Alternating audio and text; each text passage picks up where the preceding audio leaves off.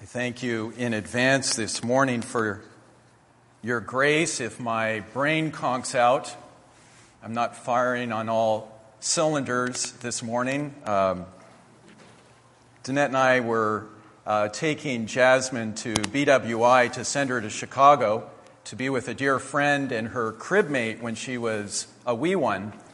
And the flight was delayed. And I lost some precious hours writing my sermon. So I was up very, very early this morning. Let us pray together.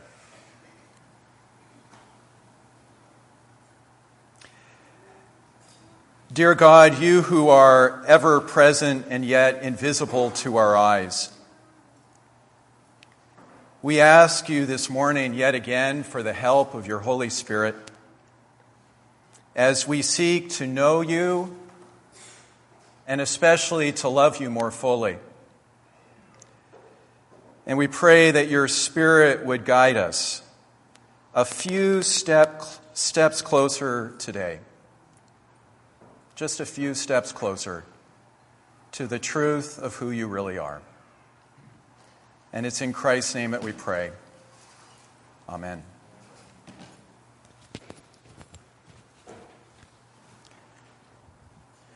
Creator, provider, Savior, Father, Mother, Rock, Warrior, Wind, Potter, Judge, and Shepherd. These are just a few of the images that the Bible gives us so that we might come to know God. And when Jesus came along, he added yet a few more, especially Abba. Paradoxically, each of these images helps us to glimpse more fully who God is, and yet at the same time, God is so much bigger, so much more wonderful, so much more beyond all of our images, even when they're all taken together as a whole. God is still beyond all of that. In my email this week, I invited you to do a bit of reflection about your own earliest images for God. Perhaps when you were a little child or when you first came to faith. What were those images? And were they shaped perhaps by a parent or grandparent, a teacher or a mentor? And over time, how have your images for God remained the same or changed quite profoundly? And here's a really intimate question. When you pray, how do you speak and address God? What's your love language like with God? You know, I still remember my surprise in seminary 20 years back when I first heard, I actually read one theologian say that God is neither male nor female. This person wrote that the Bible's images for God are all analogies and metaphors. They are all fingers pointing at the moon, but they are not the moon. God is not made in the image of women and men. We are made in the image of God. And since then, I've spent a lot of time thinking. I probably wrote a paper about it in seminary. I've forgotten since then. But why did I find the thought of God being beyond gender so shocking? Why was this such a surprise to me? And I can only guess that it was because almost all the language I'd ever heard about God growing up was all male. It was all him and he. And deep within me, though I completely believed in the equality of men and women, I still had to admit in my depths, believed that God was male. That's why it was such a shock to me. And so this morning I'd like to turn, first of all, to the first chapter in our Bible, because here we find a very short passage that has especially reshaped my own earlier understanding of God. Let me read it again. God created humanity in God's own image. In the divine image, God created them. Male and female, God created them. Here it is revealed that every single human being, every woman and man, is created in the image and in the likeness of God. Every human being is infinitely precious because a bit of God's own self has been placed in each of us. Period. And I've come to believe that what this means is that when God looks upon women and girls, God sees a reflection of herself. And when God looks upon men and boys, God sees a reflection of himself. Another implication of this passage is that both women and men are fully needed in order for us to be able to image God to the world. It also means that if only one gender is doing all the imaging, know what I'm talking about?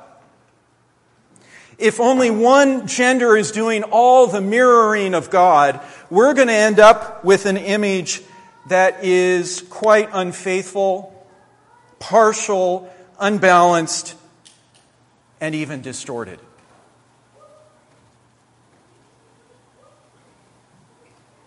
For me, one of the biggest implications of this passage is that we need both female and male images of God for each of us to be able to fully know and love God ourselves.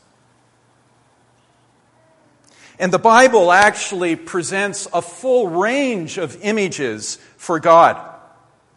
Most of them, it is true, are male. Almost all of them, it is true, are male. But one source says that there are at least 30 of them in Scripture, 30 of them, that refer to God in feminine or female ways. And yet, as we all know, the church has mostly emphasized only the male images, especially Lord and King and Father.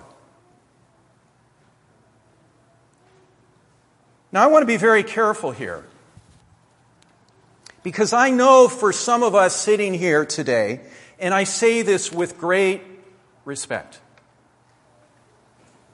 that these male images have brought you into a deeply meaningful and significant and life-giving relationship with God.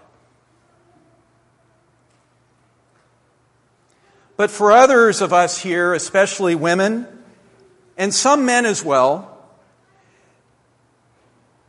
who have experienced perhaps abuse from a father or a male figure in their lives, hearing only male images in the church can feel especially painful, alienating, and can even slam the door shut on our experiencing and meeting God in worship. In our faith, there is something called the principle of likeness. as Christians and as Christian communities, we become like the God we image. You ever thought about that? So many Christians and Jews and Muslims are violent because their image of God is vindictive and violent. And so we need to pay great attention to how we understand God. And when God is understood and imaged only as male, we tend to create systems around us that are more hierarchical, more power-oriented, and that even tolerate the abuse of the vulnerable among us.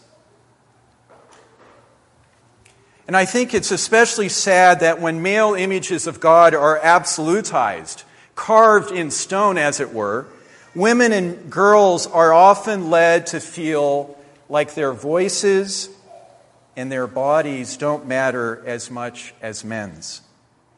That God's image is not in them as fully as it is in the other gender. When masculine imagery for God is privileged, we also lose the Bible's crucial witness to other more female images for God. The God who has given birth to us. The God, all of these are from Scripture, by the way, who carries us on her bosom. The God who wills our well-being, as a mother wills the well-being of the children of her womb. The God who is attached to us with a love that is so tender it will never let us go. And the God who, when her children are threatened, can become mighty, fierce, and protective, like a mother bear that's in the Bible and a mother hen. And so today, one of my central pleas for us as a congregation is for all of us, especially me, to work harder to include the full biblical witness to God in our language and in our worship, to welcome the full range of all the biblical imagery, because we inevitably become like the God we image. It's important. Over the past decade, Psalm 131, it's our call to worship today, and you can also see in your bulletin on the opposite page a poem inspired by this psalm.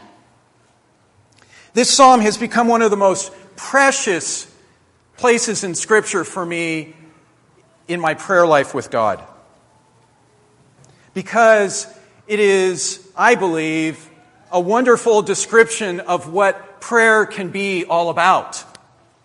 Prayer can be like a child crawling up on the lap of her mother. And more recently, this psalm has become all the more precious to me. Now, you have to give me some grace here. I'm a man. Because I finally noticed that word, weaned. Didn't know what that meant, really. I know. Sorry. All right, men. Weaned children climb up on their mother's lap, not to receive milk or some goodie, but simply for the sheer joy of being on her lap, in her presence, of laying our head on her chest and listening to her heartbeat. The delight comes simply from being with one another and delighting in one another's presence.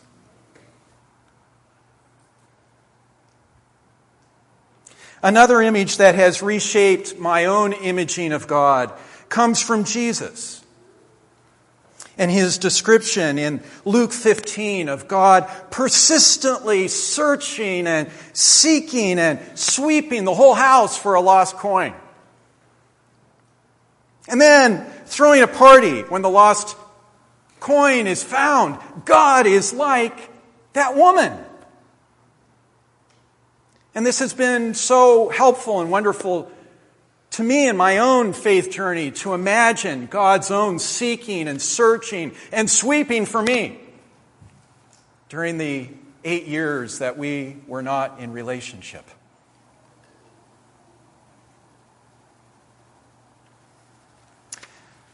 All right, but I'm hearing some people wondering if God is beyond gender,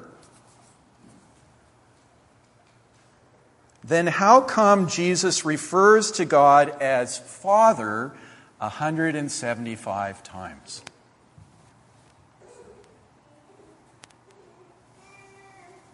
And teaches us to pray to God as Father.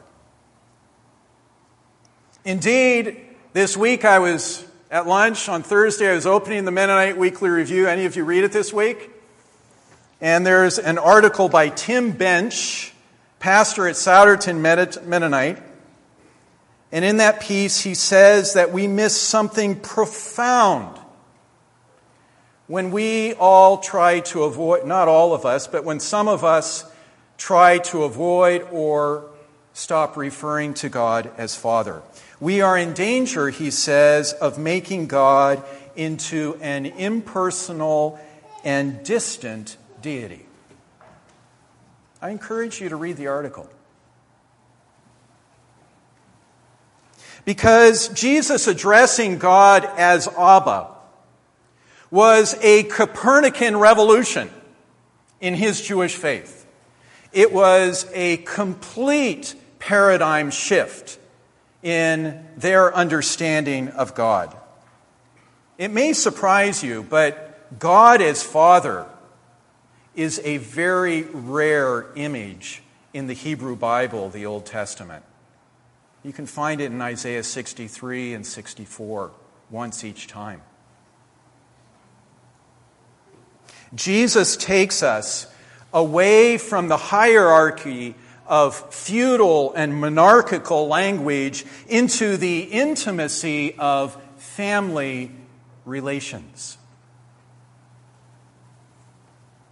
And I would argue with my brother Tim that the Jesus revolution in imagery for God is not about the maleness of God.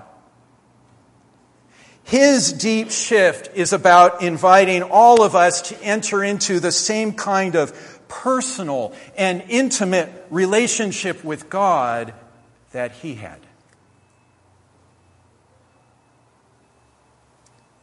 And so, for this reason, 10 years ago, in my own prayer life with God, I started praying to God as Abba.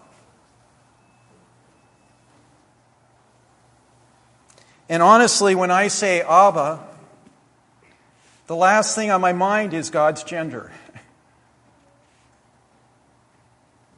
It's all about intimacy, communion, relationship. And when I pray to God as Abba, it connects me with Jesus. He's the one who showed me how to do this. It also connects me with Chinese, because in Chinese, father is Baba, Abba.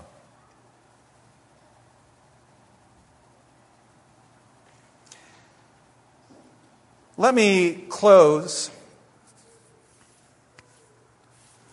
I don't know if there's anything more personal than how each of us addresses God.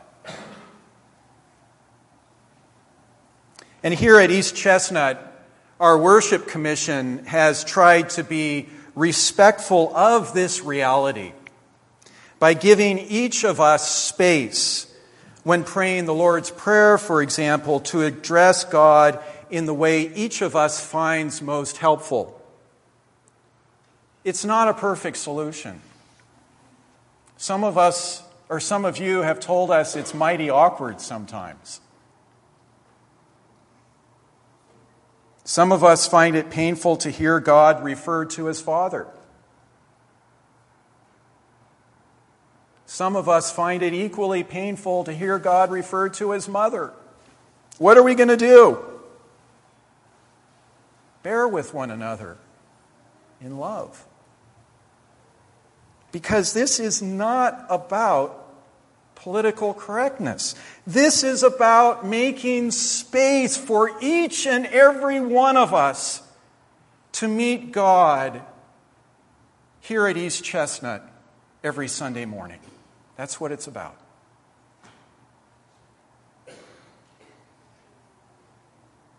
I hope this sermon has launched us all to do a bit more reflection about who God is to us. And I would really encourage each of you to have a conversation this week with a sister or brother here about what has come up for you.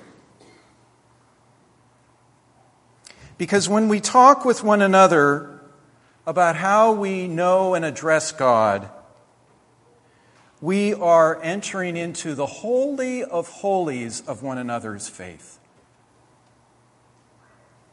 And when we find differences, which we surely will because of our lives, let us approach these differences with great reverence and gentleness. Amen.